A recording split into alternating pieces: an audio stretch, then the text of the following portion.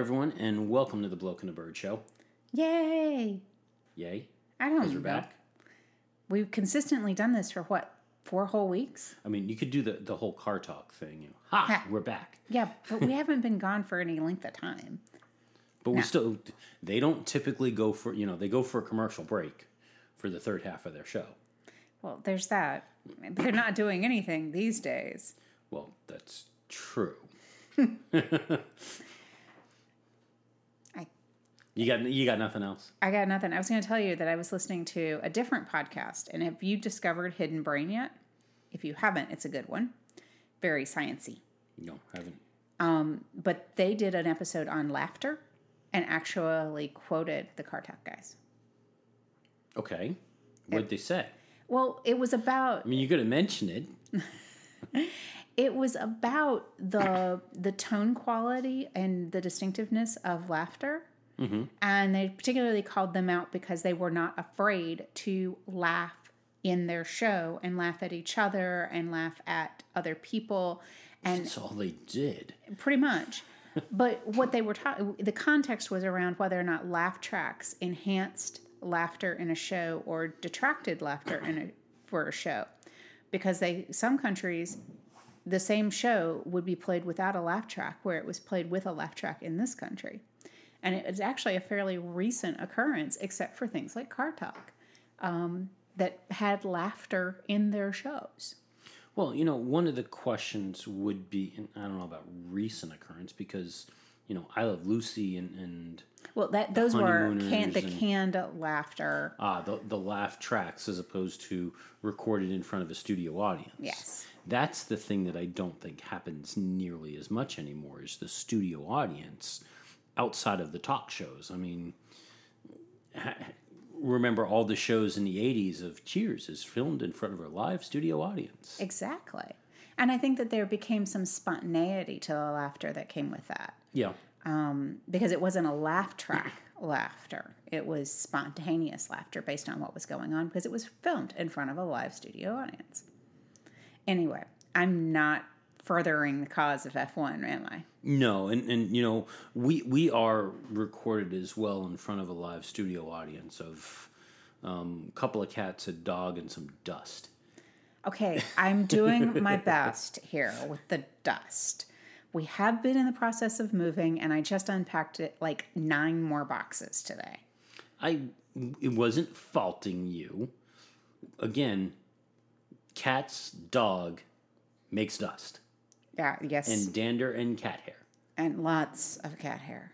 So, yeah, not your fault, but it gives us an ever-growing audience. Yes. Unfortunately, none of them laugh.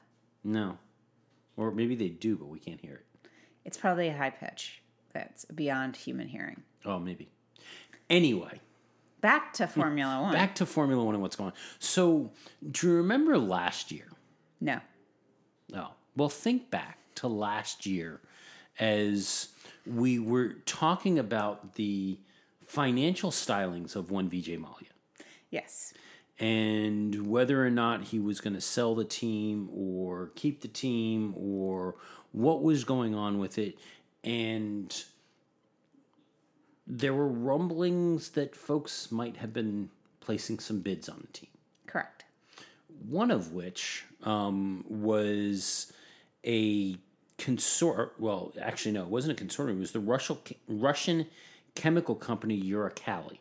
Oh, I remember that. More importantly, it was led, or the Uralkali group is led by Dmitry Mazepin, whose son was trying to get a seat in Formula One.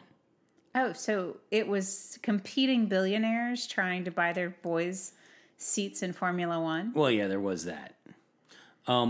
Well, when the team went into bankruptcy, Uralkali stepped forward with a bid, but everything went to Lawrence Stroll and Racing Point, and what became Racing Point. Correct. And Dmitry Mazepin was a little upset with this. And we mentioned this last year, that threatening some lawsuits, threatening to take action here because he did not believe that the process was done fairly or legally, for that matter. Okay. Well, it turns out that he's moving forward with this. A court date has been set for late 2020 to hear this. That's awfully far in the future. Yeah, I mean, it is in the UK courts. I don't know, how that worked. What we do know about this is Uralkali is claiming that they made, quote, an extremely generous offer to acquire the company's business assets and goodwill, which included a cash consideration of between 101.5 and 122 million pounds, depending on the specific structure of the other bids. Wow. Now, I think we had heard what Lawrence had paid to get the team, and I don't recall what it was. I don't recall. I don't know if it was in that ballpark or not, but that's what they're saying. Now, Racing Point and FRP Advisory, which is who took the team through bankruptcy and transferred the ownership over to Racing Point and Lawrence, says that they fulfilled their statutory duties as administrators throughout this process and ultimately achieved a very successful outcome for all stakeholders. We remain fully confident that this business legal action will be, or this baseless legal action will be dismissed. Interesting. So it's looking like exchange of witness evidence will be in April of 2020, with the trial itself looking to be between October and December of 2020. Okay. So you got to wonder how this could possibly play out. So either they accept it and nothing changes and we move on, or 2 years later, after this is all wrapped up and the team has been doing business and Lawrence has been profiting off of it or losing money off it, one or the other. And Lance has been driving cars for... Wrecking cars. That too. Well, no, he hasn't been wrecking lately. He just hasn't been racing well. Well, he had to slow down, so he stopped wrecking. Well, there you go. That's what it was. But Lance has been driving for 2 years now, and they turn around and they say that this was done improperly. Do you really think that the team is going to change ownership, or are they just going to pay a fine and move on? You can pay a fine and move on. So, yeah. It's sour grapes, sore losers, all of those things, and probably won't actually go to trial. They'll get through the witness statements, and it's some maneuver to get somebody to open a book somewhere to show their hand, and okay, and then they got the piece of information they needed and move on with their lives. Yeah. So one of the other groups, now admittedly, when this was happening last year and we first heard about this, we didn't really know, like most people, who they were and made some assumptions. I freely admit that last year... You made assumptions? Well, not just that I made assumptions, but I made assumptions that Rich Energy was an energy company and not a drinks company.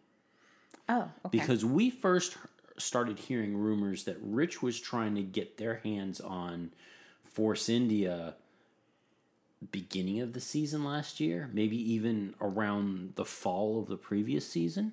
Mm-hmm. We first started hearing about this. And of course, now we know that they might have been purported to be an energy drink company. But the story continues. Story, as in William's story? Well, without William. All I know is that you sent me a link to a story, and I started reading it, and literally the thought that hit my brain was, if this was not reality, no one would believe it. Well, the Jalopnik's reporting on this, and they're not the only one who has come out with some significant exposés in the last couple of days on this entire saga that has gone on. And Jalopnik is actually, if anything, they've been pushing it a lot harder than everybody else. But for like the last 2 months, they've been turning around and saying that if we wrote this as a screenplay, nobody would have bought it because they would have said it was that implausible. I know. That's what I meant. It was like, no one would believe this bit of fiction at all. And yet it is absolute reality.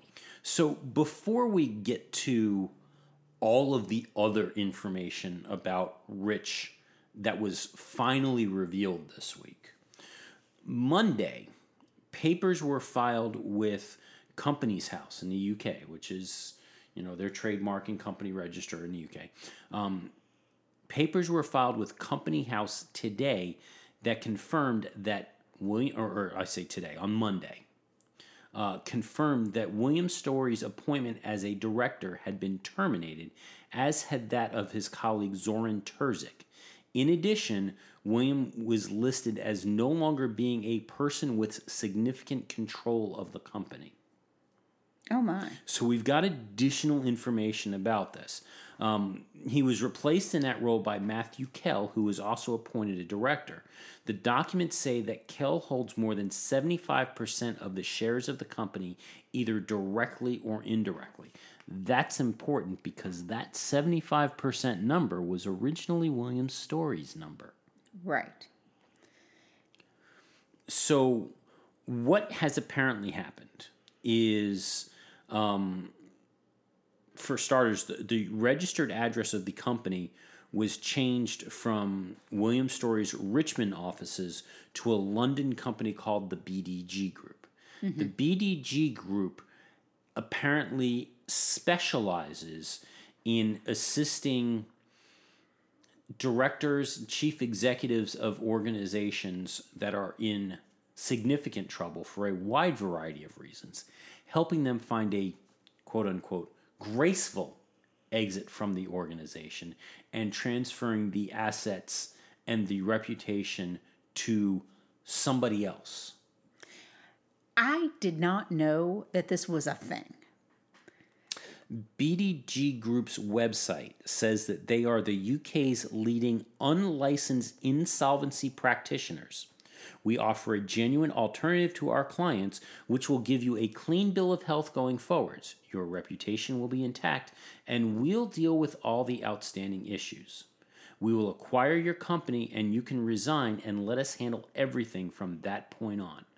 Our team of lawyers, accountants, and specialist negotiators will deal with everything from preparing financial reports and negotiating with your creditors to attending any necessary insolvency meetings. We will present your former business and your role in it to all your stakeholders in the most favorable light possible. Mm-hmm. One of the other things that they do upon taking over an organization is they have a stable of these fairly generic-ish names that they reassign. So technically now, Rich Energy is Lightning Volt. Yes. Is the new name of the company. Right. Now, how this impacts Haas and Haas's sponsorship deal and all, we don't know. But apparently, that's what's happened. And it's gone to an insolvency company. Well, yeah, but like I said, I didn't know that this was a business. So at its core, what I understand is happening is William Story has sold his shares to this group of people that essentially handhold the transition of power, but give Story an out. He gets to resign, leaving all of the mess to this group that will clean it all up and rethink it in such a way that then they can pass it on. It's a way of Story not actually getting ousted and not letting his minority shareholders take over the business.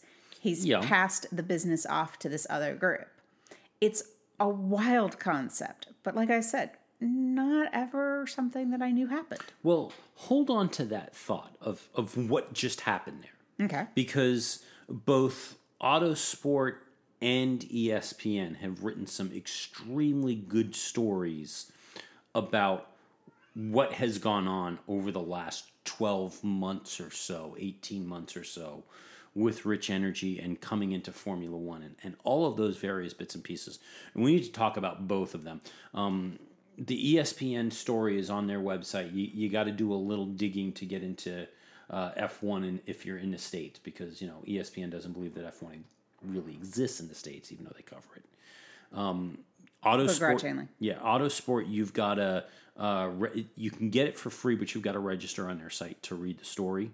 And this is in addition to all that we've already talked about from Jalopnik and everything that they've been doing, because they've been picking at this for months. Mm-hmm. And in a way, from looking at these stories and how long they were and how much was here, I gotta kind of wonder as to whether or not both ESPN and Autosport had all of this, knew all of this information, and was afraid to report on it.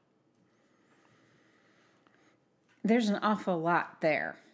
There's an awful lot there, and, you know, being how small the F1 paddock is, I gotta kind of wonder that if they lit into a title sponsor the way they did in these articles, that there would be concern about being blacklisted and losing some of their access. I can imagine. So, going back to last year, and again, how we talked about that there was rumbling that he was trying to get, that William Story was trying to buy Force India. Mm-hmm. Their bid actually went to the judge that was handling the whole case. And the judge there said that they didn't believe, or was among those who harbored doubts was a judge who was involved with the Force India administration process last summer, who did not view Story as a viable future owner of the team. Okay. Looking at the finances, which we'll talk about in a minute, where he would have come up with any of this money makes no sense whatsoever. But what William managed to do was to leverage the work that he had done to give himself a bit of legitimacy around Formula One to somehow get in the good graces of Bernie Ecclestone. Mm-hmm. Because it was Bernie Ecclestone who made the introduction to Claire Williams for a possible sponsorship deal. Because Story made the decision, William Story made the decision when he got pushed away from the Force India deal. Well, he still wanted to be involved in Formula One. Maybe he could do sponsorship. And somehow convinced Bernie Ecclestone that he was real. The thought is that one of his, and it's not clear if he was an associate or a potential backer, was the owner of the West Ham Football Club, which is a big concern in the UK. Not as big as Manchester United or something, but they're one of the major teams. And was using David Sullivan, the owner of West Ham, as some degree of bona fides to get in the door at some of these places, including potentially Bernie. So Bernie goes and introduces him to Claire Williams and getting William Story's foot in the door over at Williams. Story flies out to the U.S. Grand Prix. We saw him wandering around in the paddock with Williams gear and hanging and touring garages and all that stuff. He stayed in an upmarket hotel, had his picture taken with the drivers. We knew this was coming, to the point that even Williams thought a deal was coming. An appointment was made. They had expected in Austin after the race at dinner that they were going to be signing a contract with William Story for a title sponsorship. He didn't show up. Can you tell me how much Claire is feeling like she dodged that bullet? Dodged a huge bullet. Mm-hmm. What actually happened was right after the race, he wandered over to the hospitality unit. Oh, but wait. Ecclestone introduced him to Gunther Steiner. No, Ecclestone introduced him to Claire Williams, not to Gunther. He wandered over in there, and here word is that Gunther met him when he wandered into the Haas hospitality unit, said, "Hey, nice to meet you," wandered everybody around, and according to Autosport, it was at the hospitality unit that Story concluded negotiations that had been going on in parallel with his discussions with Williams. Right. But I thought I read in that article that Ecclestone had made both of those introductions. No. Only mentions making the introduction to Williams. Okay. So 3 days after this had happened, Haas, who turned around and said that they weren't looking for a title sponsor, the whole reason for them doing this was to promote Haas Machine Tools, announce that Williams Story was, or that Rich Energy was their new title sponsor. Got it. Okay.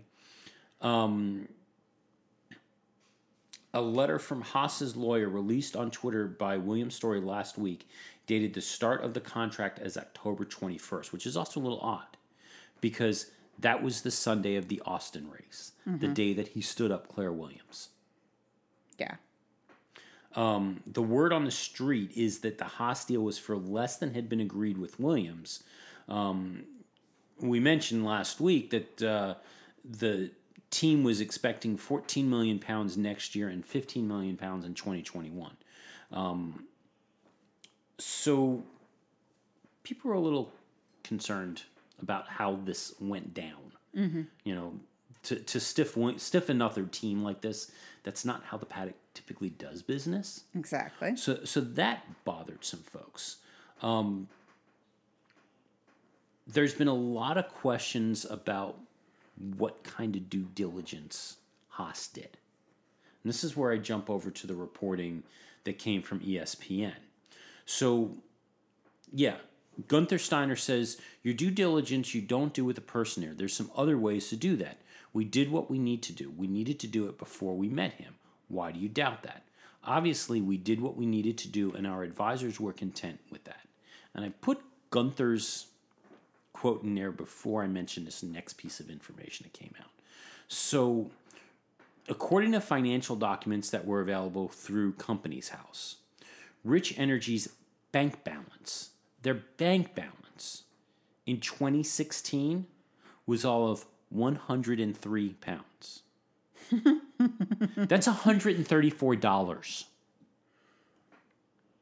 In 2017, they made some money. They did a little better. And you know, we picked at this last week. But in 2017, £581, $770. Yep. What kind of due diligence was done here with that kind of a bank balance? That says that this is a company, this is an entity that exists. Has not just exists, but has the millions of pounds, that has the dump truck full of money to title sponsor a team. I know. I don't understand it. I don't either. I do not understand. Now, you also look at the fact that, again, last numbers that we have, 2017, all of $770 in the bank account. And William Story just sold his shares in the company. How much did he make? That's a good question. I'm betting that he's banking on that number being a lot more than the $770 that they had in 2017.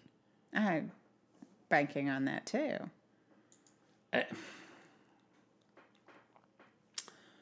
So, have some quotes from Judge Melissa Clark, who was sitting on the copyright case with White Bikes. Also, very damning. Oh, she wrote some really good comments. So what she said, and this is again related specifically around the logo issues. I found both Mr. Story and Mr. Kelly, who was William Story's friend Sean Kelly. Supposed designer of the designer and owner of StaxoWeb. She said, I find both Mr. Story and Mr. Kelly to be poor witnesses. Mr. Story provided different and inconsistent accounts of the development of the Rich Energy logo, which also conflicted to a large extent with the evidence of Mr. Kelly. He often did not answer questions directly, preferring to make speeches about his vision for his business, or alternatively seeking to evade questions by speaking in generalities or in the third person plural. He only answered several questions when I intervened. He had a tendency to make impressive statements, which on further investigation or consideration were not quite what they seemed. One of the things that he specifically, or that she specifically talked about with these claims, was when the lawyer for White in cross-examination tried to understand his evidence about the sales figures of Rich Energy drinks, and put to him that he had been quoted in the press in February 2019 as saying that Rich Energy had produced 90 million cans. Mr. Story explained that it had produced 90 million cans, but had not yet filled or sold them. Mm-hmm. So he produced empty cans. Yes. He said he would have to check the figures, but in 2018 he thought Rich Energy had filled and sold around 3 million cans. Not 90 million cans. 3 million is less than 90 million. You are correct. Yeah. So think about that. Potential profits from 3 million cans. How is that going to fund an F1 sponsorship deal? Well, each can is sold for $1,000 a piece, of course. Oh, yeah. Okay. I mean, the math has to work out somehow, right? Yeah. So she went further on, going after William Story's claim about how the brand got its name. Yeah. She pointed out that it was founded in Croatia in 2013, and that the connection with William Story's hometown of Richmond was just a coincidence.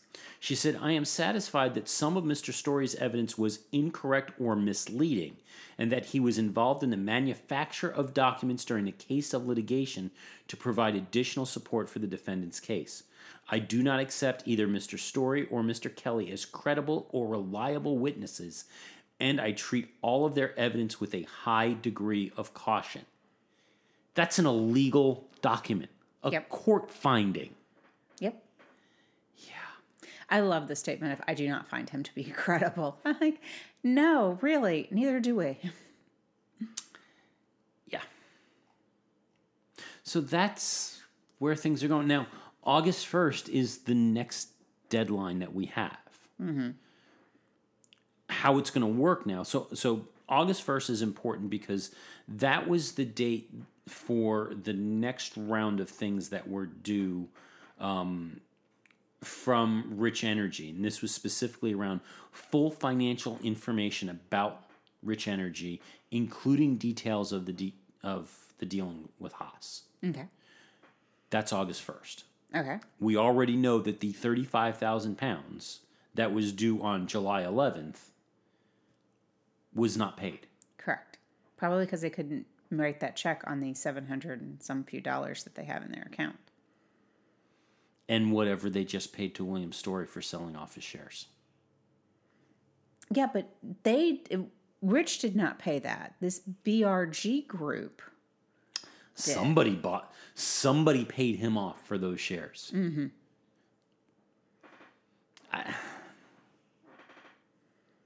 Is not good. Yeah.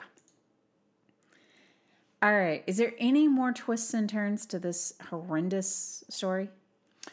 Oh, there's probably more coming. We don't have any yet. We're going to continue to keep an eye on this because this is the kind of drama we kind of like. Yeah, we do. I was just wondering if we could move on and talk about, something fascinating like tires or engines or something like that. Well, I was going to talk about some other Haas stuff. Oh, okay. So Gunther Steiner says that he needs to come up with a solution to make his drivers stop hitting each other. Rubber bumpers. Yeah. Ropes course. Trust falls.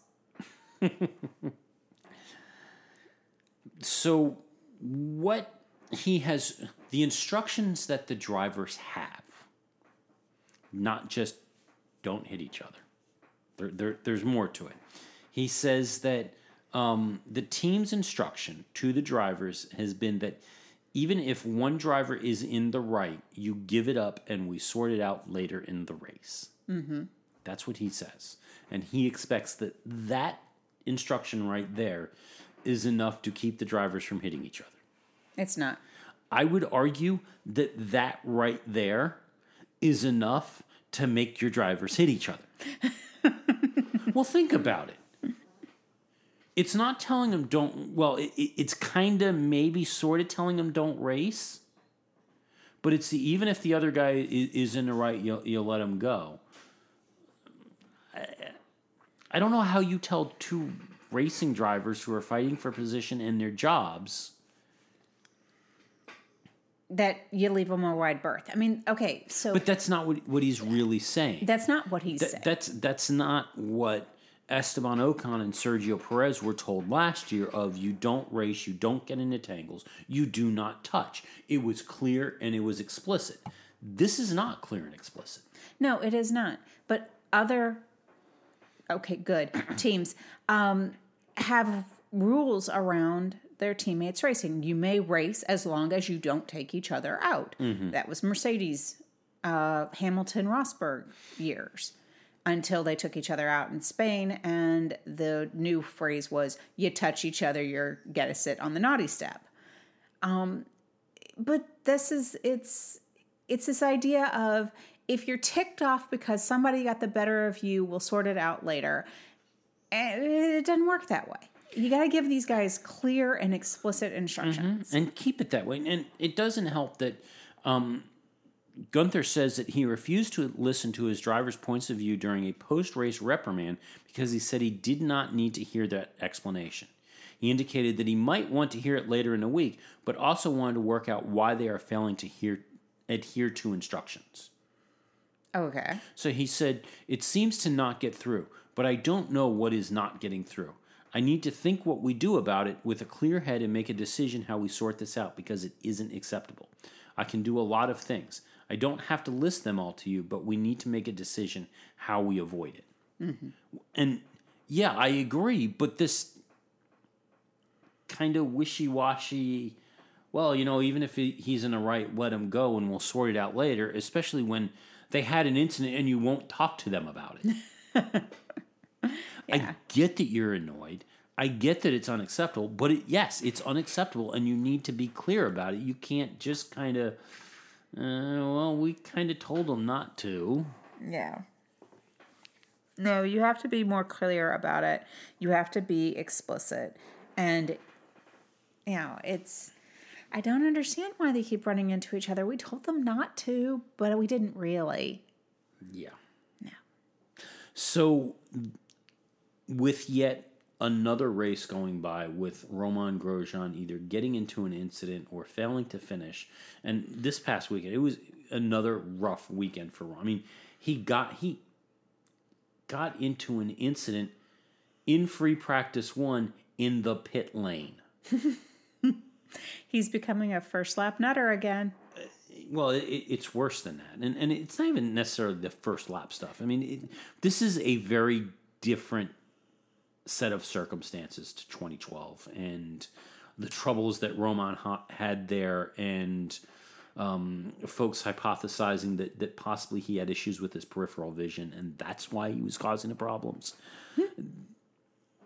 This is different, but the rumor mill is starting to ramp up about Romain's future. It's not so bright he needs to wear shades? No. There's a lot of question as to whether or not Romain will be remaining in Formula One, let alone with the team for 2020.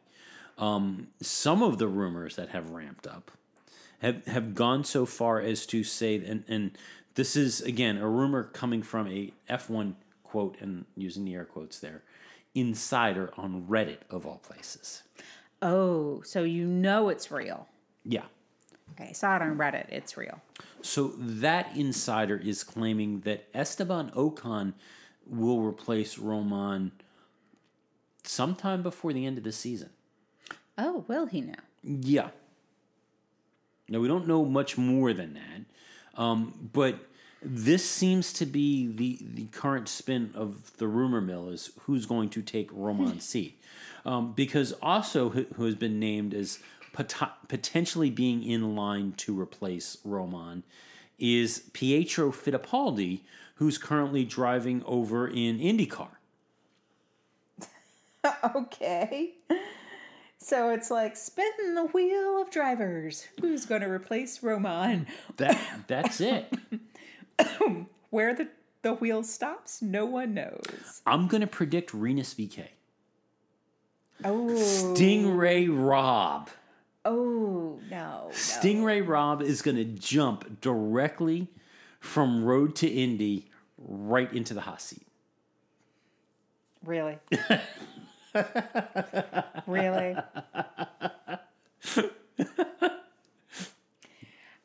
So, I was going through, just because you mentioned Renus, I was going through my pictures looking for something. And it was about a year ago that we were at Mid-Ohio with the McGinnises, and I have a selfie with Renus waiting for him to like grow up and become a famous driver. And I can say, I knew you win. In all seriousness, word came out this week that Renus is getting an IndyCar test. Wow. He's a good driver. I mean, he is. I don't recall which series or which team it was off the top of my head. Actually, I think it was Ed Carpenter. Oh, cool. I think it's Ed Carpenter Racing that is giving Renus an IndyCar test. Very cool. I'm sure Renus's dad will be pumped. But yes, it's been about a year, because I heard from Gary this week going, "Hey, you guys coming to Mid-Ohio?" And I had to go, "No." Wah, wah. Yeah. He only wants you to drive the golf cart for him again. So, in other news, away from the Haas drivers banging into each other and Haas drama. Yeah, Haas drama. Hashtag Haas drama. There you go. Yeah, if only we use hashtags. Wait, do you even know what a hashtag is? Yes, I know what a hashtag is. I even remember when it used to be a pound sign. Nope, it's a sharp. Yeah, that's that too. You walked right into my trap. I sure did. So in other news. Hopefully you like the racing in Melbourne. We kind of do like the racing in Melbourne. It's usually a was there something wrong with the racing in Melbourne? I don't think so. I think it's gotten better over the years. But hopefully you like them, because they got a 2-year extension and will be hosting the Australian Grand Prix into the 2025 season. I think that's really cool. I think the coolest part of Melbourne is the commitment to the fans. Well, it's if you listen to everything that goes on, it's not just the commitment to the fans, but it is a full-on commitment to a motorsports weekend taking over a good portion of the city. And yeah, it's a Formula One weekend, and they've got the feeder races. They've got a lot of feeder races. Well, yeah. And the other thing is, if you are disappointed by the racing in Melbourne, keep in mind, it is the first race of the season.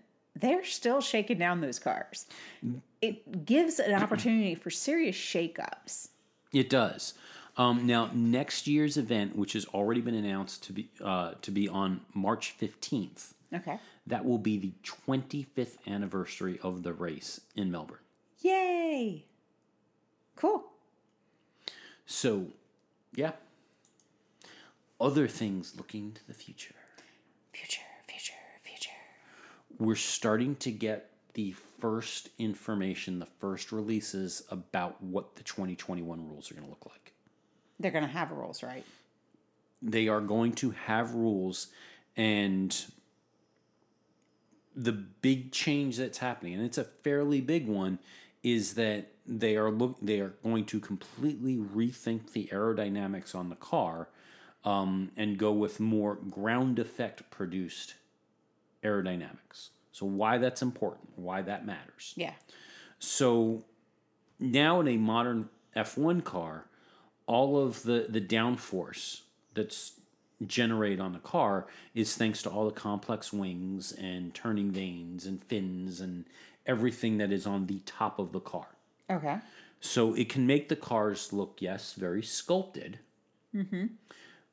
But also, as we have talked about, means that they can't follow very closely to the cars in front of them, because they disturb the air so much that they lose the downforce that's generated by all of those bits if you follow too close.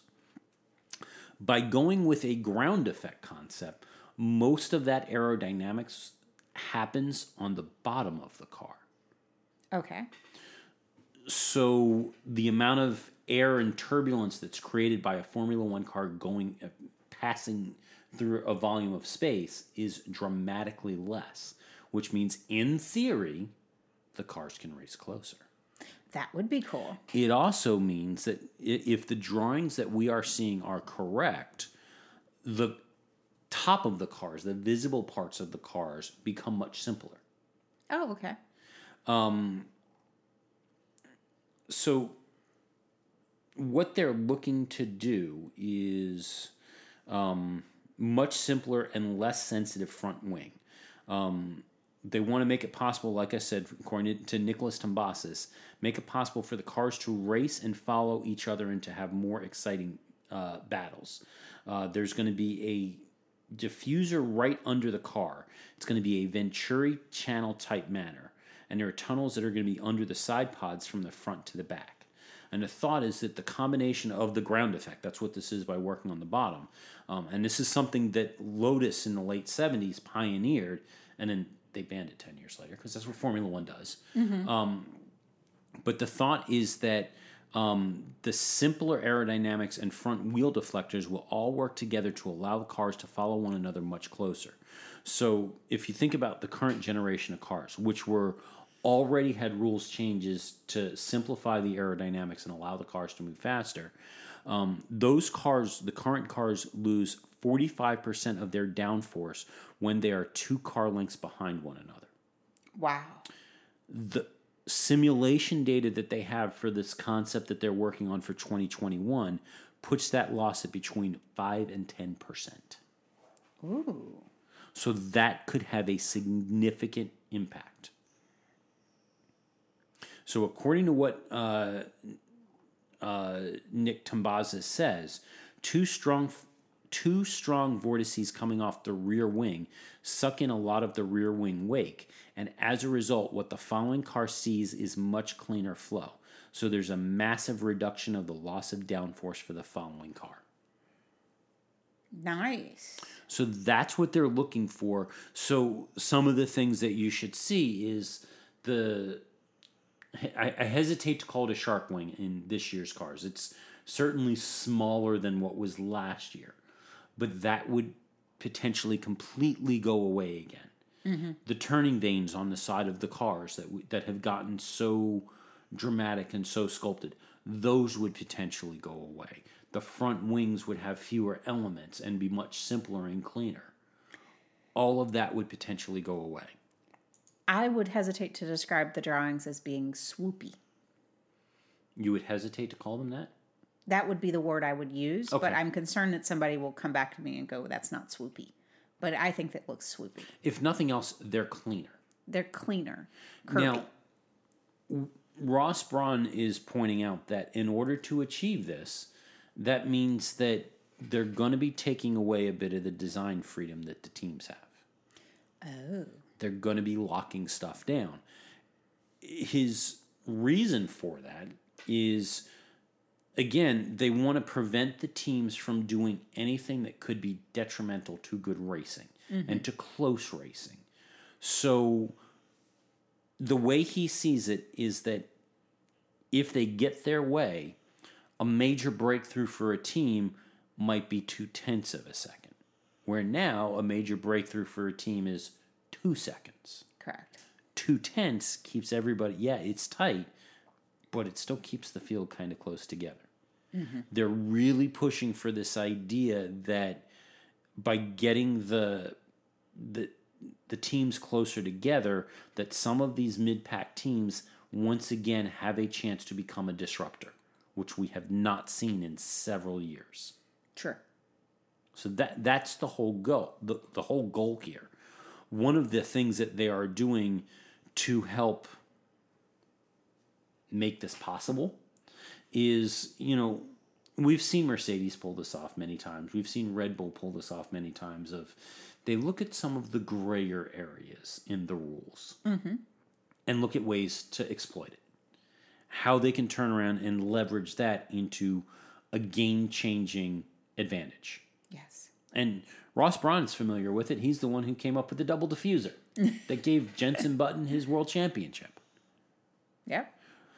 They are actually standing up, and right now it is called a rule-breaking group, specifically to look at the aerodynamics that are being proposed to try and nail down all of these potential gray areas to prevent a team from exploiting them. I don't know if it'll happen, but that's what they're looking at. All right. The other thing that they're looking to do is it's looking like they're going to abandon the high degradation tires that have been in play for, the last almost 10 years? Since we started watching Formula One. Now, again, for what these tires, so a rehash as to what's special about these tires is that, and in some years it's more pronounced than others. As the name implies, they degrade fairly quickly. Correct. And the tires are designed to have a very narrow operating window around temperature. And as long as the temperature stays where it needs to be, the tire will perform at its best.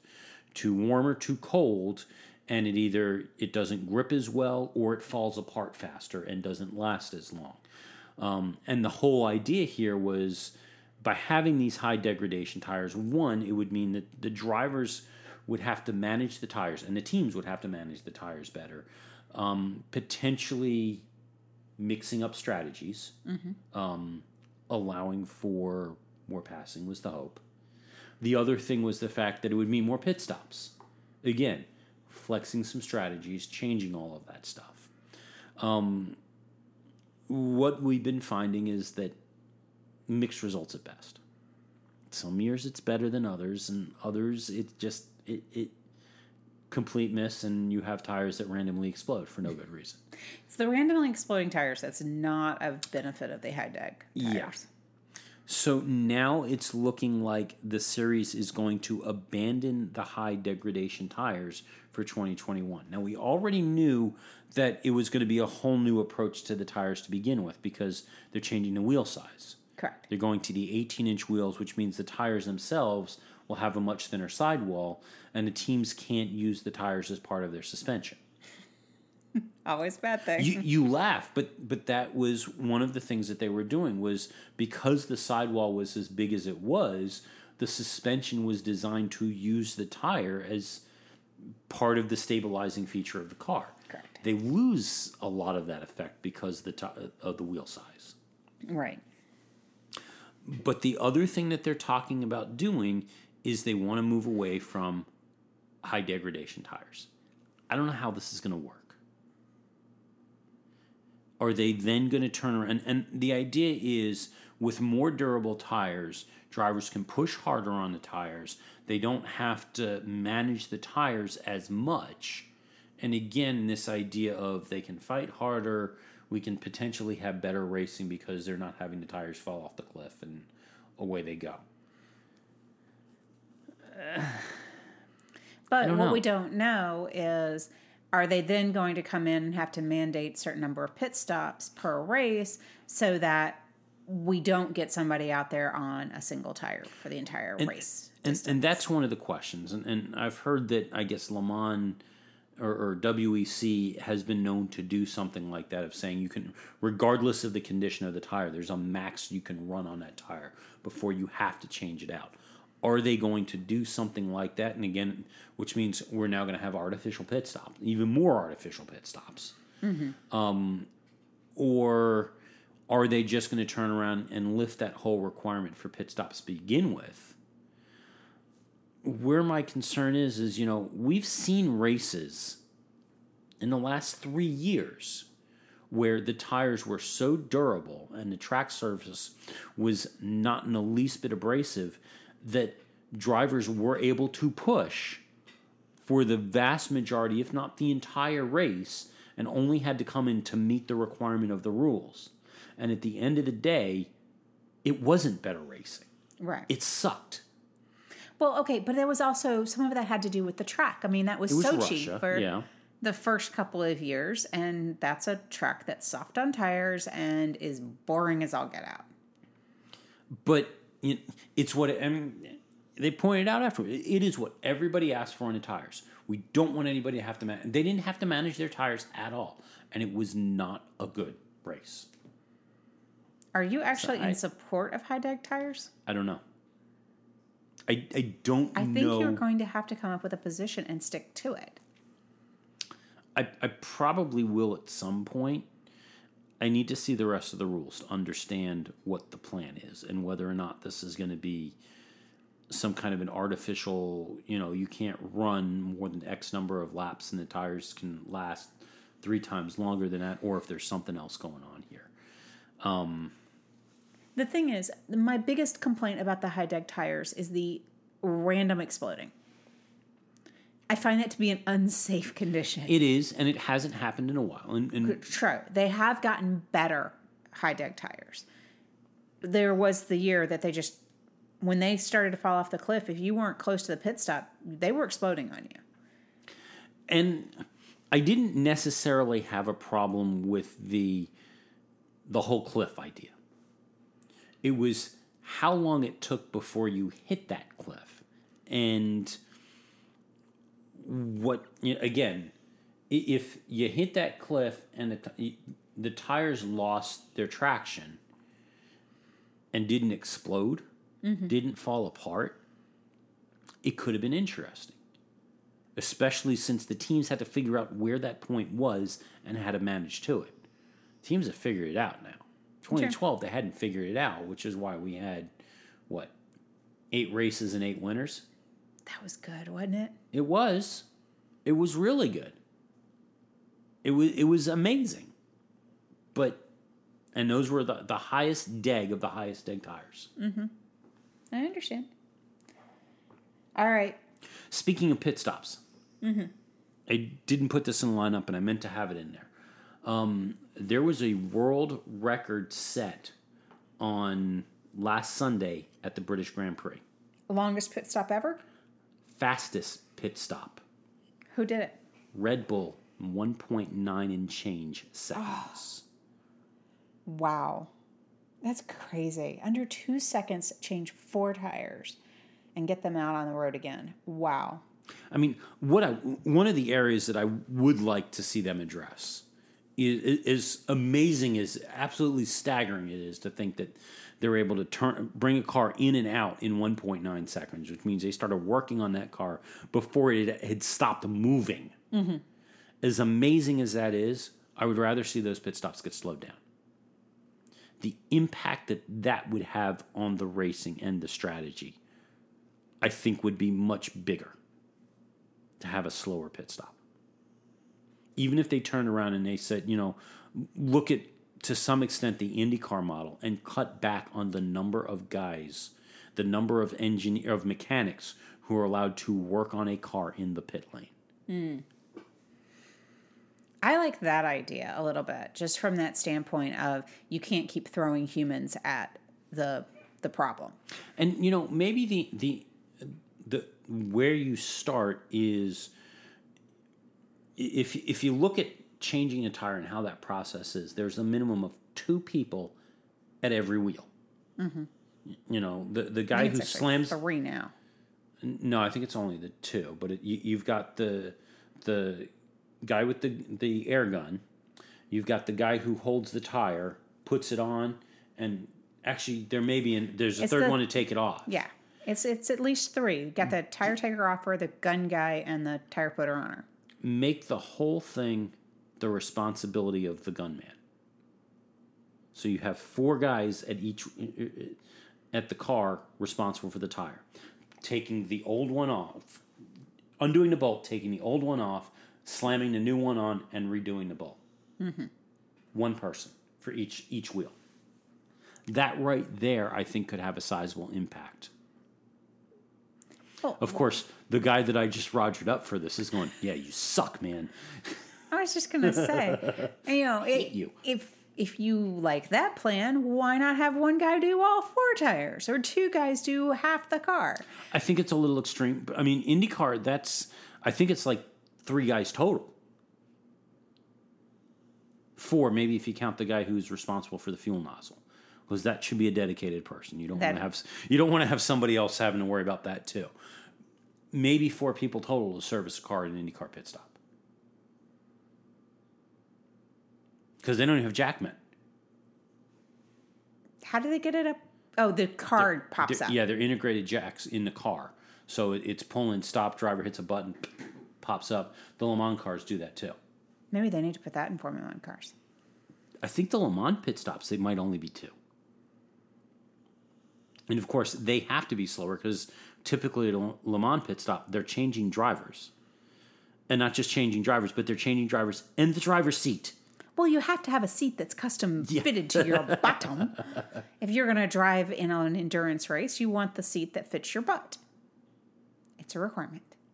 So, moving on. Word from... So, Aston's been talking to the media out of Silverstone. Okay. They revealed and drove on the track for the first time for the public the Aston Martin Valkyrie. Okay. The Valkyrie is the car that was designed by Adrian Newey as part of their partnership with Red Bull. Ooh. Yes. And Aston was very excited because it didn't look like the car was going to run, and the investors apparently there's been folks who've been short selling their stock because they think it's going to be that much of a bust. So the fact that they were able to get the car out there and on the track and perform the way it did, Aston is stoked. Excellent. But Aston also says that they stand ready for Formula One, but they hope that Honda stays. Okay. What's the thought process? The thought process is, again, that they're going to continue to be partnered with Red Bull. And basically, according to Andy Palmer, the CEO over at Aston Martin, they think that if they were to have a deeper involvement in Formula One, it would obviously be around engine supply. So they could step in if Honda walked away. They don't want Honda to walk away. They're okay with this deal the way it is. They have no intention to terminate the deal anytime soon. When it's up, Andy has already said that they intend to renew it. There is no end date that he sees for this partnership. He is thrilled with it. But should Honda wander off, they would consider doing it. Okay. He says that he believes that, well, yeah, that would be the logical place to be. And I guess Honda's only committed to 2020. We don't know what they're going to do in 21. But his feeling is, Honda's got the resources. Mm-hmm. They've got a large performance division. They've been building race engines, even outside of Formula One. They've been building race engines for a very, very long time. Aston doesn't have that. And while, yeah, it makes sense, they don't have that kind of a shop in place. Okay. But they'd apparently be willing to do it. We're willing to step up, but we really hope that we don't have to step up. But, I mean, that's one of the things that I don't fully understand is I didn't think that Aston built their own engines. I thought that they got engines from Mercedes-AMG and did some additional engineering work on them. I don't have So any... I don't know how that would play out. I have no idea how that works. Over at Mercedes, Lewis and Valtteri have been speaking out about the circuits. Oh, really? Yeah. So Valtteri has gone on the record to say that he believes that some of the choice of circuits and locations has been lately for pure political reasons and money. Duh. Lewis Hamilton has added to that and said that, for the drivers, they know better than anybody which track the drivers can overtake on and which we can't. He says, I don't know who does the selection, and I know it's not that they always have a ton of tracks in every country that are possible to race a Grand Prix. But there are ones that they're selecting for the future that we're going to have not such great racing at. The ones that are on the calendar that aren't great. Mm-hmm. So, I mean, he's right about it. But so he talks specifically, his two favorites right now, Silverstone and Austin. That's what he's listing as his favorite? Because when they interviewed him post Silverstone, they mentioned Hungary, and he goes, "Ooh, I like that." He track. likes Hungary a lot. Hungary, he compares to being like driving on a go-kart track. But the reason why he says that he counts them among his favorites is because, one, they're ones you can follow at, and he also says that they are, quote, spectacular at high speed. Okay. So there's something that, as a driver, you enjoy driving at a high speed. And I could see that about Austin. And there's a lot of talk about how it's very... And I think Hungary is the same way. Well, Hungary's a little different, but Austin being very flowing. And if you get into a rhythm, you can drive that track very well. And that's the thing with Hungary is from what they say is you get into a rhythm, that's when they really enjoy driving that track. And that may be one of the things is for a driver, those tracks flow well. And you can pass. And Although that's Hungary, something, you can't. something that Lewis likes is to get into a flow and just let it keep going. Yeah. So, yeah, they're commenting on... And for Valtteri to comment on this is... I don't Valtteri think is I've the heard least Valtteri comment on something confrontational, like this. and he's not a controversial kind of guy. So for him to go, I don't think these are the great tracks, I think it's pretty interesting. You obviously believe that these are stemming from their love affair with Paul Ricard, right? Well, that's what everybody keeps going and looping. I'm surprised at the continuing hate for Paul Ricard. I mean, last year, people weren't particularly thrilled with it, but the fact that this year they're still piling onto it this late afterwards surprises me. It was a really dull race. It was, and it was arguably one of the worst, and I do think that the calls that the gloom and doom calls for Formula One after that race were uncalled for and were extreme to no end. But the track was bad. Oh, yeah. But that's the way punditry for Formula One works. Yeah. You got a guy that wins one race, he's going to win the championship. You got a guy that loses one race, he's going to lose the championship. It's one race out of 21. We're not there yet. Even though right now we're getting really close to mathematically. Yeah. So finally. And now that I think about it, I probably should have put this story a lot earlier. If we're turning around and we're randomly naming folks who could possibly be replacing Romain Grosjean over at Haas, I should have had this sooner. Who? Fernando Alonso. Well, he is looking for a seat, I'm sure. Well, I don't know. And that's why we have the story. Okay. So according to Fernando, or according to reports, Fernando is playing down talk that he is focused on a return to Formula One next year. He has suggested, that's right, Fernando has suggested that he can find better challenges elsewhere. Ooh, burn.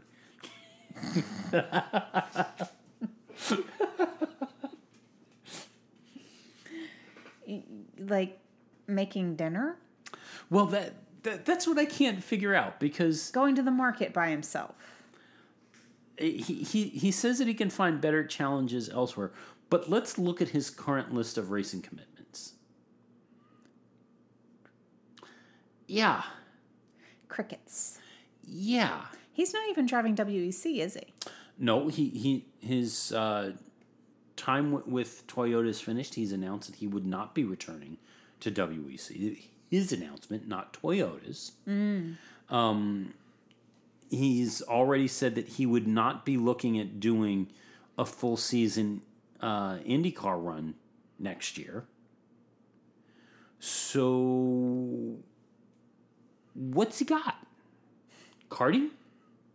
He does. Doesn't he own a karting track? He does. It's next to his museum, and he loves karting. Yeah. Well, maybe he could. And as much as you may be fairly anti Fernando Alonso, should we find ourselves in a neighborhood, I really think we should go to the museum and his karting track. I'd go to. I think it'd be really cool. I'd go to his museum.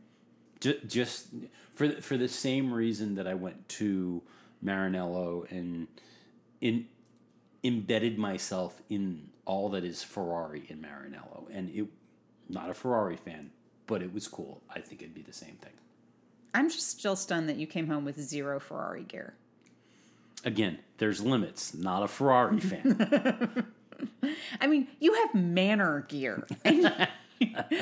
Manor racing gear. Let's review. The difference, though, is that even if they were still a going team, you could wear Manor gear and nobody would look at you and go, oh, you're driving Manor? Yeah. I mean, it's bad enough that I wear my Mercedes-AMG Petronas F1 team shirt. And on more than one occasion now, somebody's seen the shirt and go, oh, Mercedes, what dealership? Really, dude? Close your mouth. You're embarrassing yourself. Just don't. But back to Fernando. Nobody's ever done that when I'm wearing my McLaren shirt. Yeah, because nobody knows a McLaren dealership. Exactly. Anyway, back to Fernando. So what it looks like, all that he has around now is esports. Esports? Yeah, he has a team. Of 14-year-old boys racing on their computers? It's a bit more. Actually, if you look at some of the coverage that is coming from Formula One and only Formula One, the esports series is a whole lot more than 14-year-olds. These are guys that you would normally see in F2 and trying to crack into F1. These are folks in their early 20s, late teens, and from the video that I've seen, the racing at times is every bit as good, if not more intense than what we have seen. Certainly better than anything at Paul Ricard. Anything better than Paul Ricard. The esports series kicks his butt. Okay, on the scale of low bars, that was not a hard one to clear. I know. And I don't know how many clips are out there and how good the racing is and whether it's consistently good, but I've seen some really good clips or some clips of really good racing coming out of that series. So, what was the TV show that we were watching? Was that a WEC series where they brought somebody in that was from Toyota did it. From the E series? Yeah, well, it was it was a WEC E series of some sort.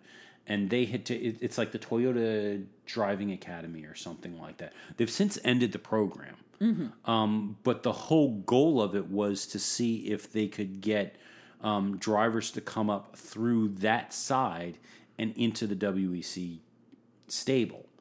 And I think they ended up with 2 or 3 drivers, but at least the movie that we were watching about it, it wasn't a good measure of it because the car kept breaking down. And that does hamper your ability to measure the program. Yeah. Okay, so that's what Fernando has. Maybe new career opportunity, Fernando. I'm coming up with one right now. Fernando could become the new spokesperson for Paul Ricard's circuit because he partners so well with thriving teams and thriving entities. Yeah. So our current list of potential people who could take Romain Grosjean's seat. Uh-huh. We need a whiteboard so we can just track this. Oh, yeah. Some are real, some are not. But we're going with Esteban Ocon, Pietro Fittipaldi, our nomination, Rinus VeeKay, Fernando Alonso. Yeah. Yeah, those are all people that could take the job. Oh, yeah. I don't know. I mean, we could bring back up Marcus Ericsson. Well, yeah, because Alexander Rossi isn't going to jump series. No, he's doing too well in IndyCar. He's in second, and actually Joseph Newgarden is leading. Mm-hmm. Maybe that's what they should do. Whoever wins the IndyCar championship. Can have the Haas seat? That's who's taking the Haas. I mean, American Series, American team. There you go. Add another name to the list. It's when they get turned down by that one that's going to be the problem. You have just won the IndyCar championship. You have earned a seat at Haas. And the guy goes, screw it. I don't know. Some of them I think would want to make, to be able to meet the goal that IndyCar has of being a premier international motorsport, an international series, it would work. It would, but they don't want to be a feeder series to somebody else. True. That's the problem. Speaking of feeder series, last thing. Yeah. And I just lost her name, but the woman who is leading the W series, the all-women series. Oh, my word. I had I had completely forgotten that was a thing. But wait, the woman who is leading that series, if she wins the series, will make more in her winnings than Lando Norris. No. I saw that this week. She will pocket more money than Lando Norris will for a full season in Formula One. Wow. She could be a possibility for the Haas seat. There you go. We'll have to find out her name because they don't have it off the top of our head. You're going to need to learn how to spell it so you can put it on our whiteboard that doesn't exist yet. And on that note, we'll call it a show. We are so glad you came. Bye-bye. Bye-bye. Bye-bye. Bye-bye now. Bye. Bye-bye. Remember, please discard all candy wrappers and popcorn containers in the nearest trash receptacle. Thank you. Okay, bye-bye now. Bye-bye. Bye. Okay. Are they all gone? Is everybody gone? Huh? Good. Oh my gosh, my cheeks are killing me. I can't keep smiling like this anymore. I am exhausted. I think I need a break.